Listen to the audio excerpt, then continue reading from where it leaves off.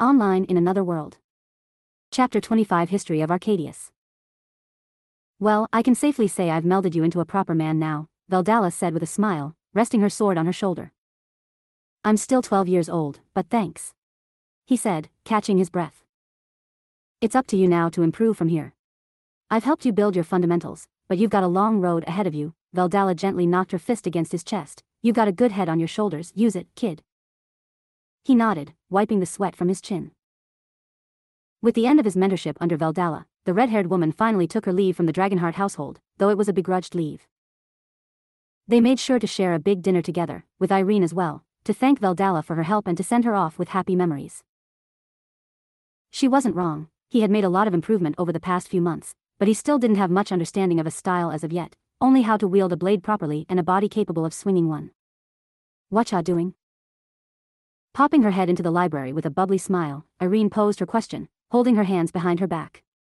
She was wearing a light green jacket with a beige skirt with her curly, dark blue locks bouncing with the slightest movements she made. A total shift. It took a couple months, but eventually Irene completely opened up. She's a kind girl, an angel, actually.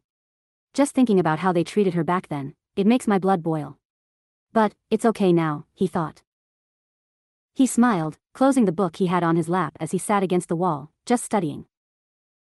Currently, he was studying books that pertained to the history and culture of Arcadius. It was a vast, diverse world, with almost too much to learn.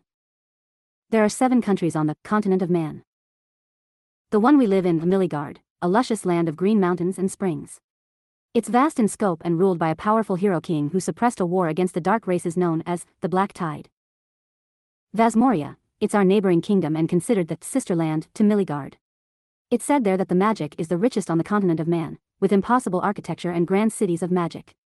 Apparently, it's the only kingdom on the continent of man ruled by a matriarchy. Transluvia, the militaristic empire that is at odds with Miligard, currently. It's ruled by a tyrannical lineage, built upon slavery, and even welcoming dark races such as orcs into their army. From what I've read, their lands are flat, resulting in most of its cities being built into the ground, or even beneath it.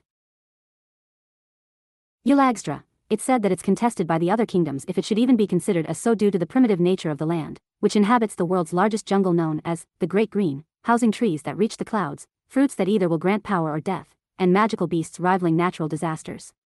Even if Eulagstra is contentious on its state as a kingdom, nobody denies the greatness of the Eulagstra warriors, notably the ruling clan, the Leakan Half-Bloods. Jubra, the kingdom bordering the sea, yet filled with sands that stretch endlessly in all directions. It's said to be the kingdom closest to the gods, housing spiteful deities and vengeful spirits which have cultivated its warriors into fearsome fighters. Belmissa, the Holy Kingdom. Before he could finish his thoughts, daydreaming the wondrous lands of only a small portion of this world, he was snapped back into reality as he noticed Irene standing over his shoulder.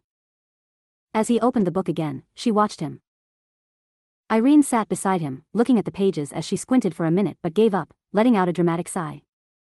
I can't read it. Irene pouted. He laughed a bit. You know, I can teach you, if you want. Really? Irene said as her eyes lit up. Yeah, of course, he nodded. From then on, starting on that same day, he began tutoring the blue-haired girl, helping her to learn to read and write the Horizon King language, the language shared by the alliance of 3 kingdoms known as the Azure Table, Miligard, Belmissa, and Vasmoria. Since the language is used by 3 of the most powerful kingdoms in the world, it's sort of like the common tongue of Arcadius. That explains why Irene can speak it, but doesn't know it herself, he thought. On that thought, he remembered what she told him of the homeland she came from when he originally asked. What she told him was, it's a pretty land. Orange fields and golden trees, half the year it's perfectly warm, and the other half it rains constantly. He didn't know which country she was talking about at first, but after reading more, he found her words to be perfectly describing a land known as Hollowvale. A month prior. When he opened a large, heavy book that was laden with dust, titled The Continent of Man, he found the passage of Hollowvale, entranced by the description of the enigmatic land. Marlu, Vasmorian explorer, Hollowvale IIV. I remember the first day my eyes laid on the island hidden behind such mist. It felt as though the land was too pure to be touched, something so beautiful that the hands of corrupt men such as myself shouldn't be allowed to graze it. The sea swirled around our ship, lightning struck our sail, monsters of the depths slammed into its side, but, somehow, by some miracle, I washed on those shores. The grains of sand were silken smooth and pale white like snow. It never stopped raining. The clouds cried upon the trees which bore golden leaves, flourishing the vibrant fields of orange grass. I felt as if I was in some sort of wonderland. I soon learned it wasn't simply an island, but a grand land expanding far, housing a civilization of its own with humans just like myself. At first, I believed such isolated people would be primitive, but I was wrong. They were far more advanced than us. Steel moved on its own, smoke billowed above their buildings of such stalwart architecture, and those buildings themselves reached towards the heavens. I couldn't find the words in my throat to voice it. I was simply in awe. They had wagons that moved without horses or beasts to drag them, self-sustaining water systems that didn't require wells. It was I that felt like a primitive creature in those wonderful lands. A passage like that felt as if he was hearing of an entirely new world within the one he inhabited. Unfortunately, that was about all of the knowledge there was on Hollowvale.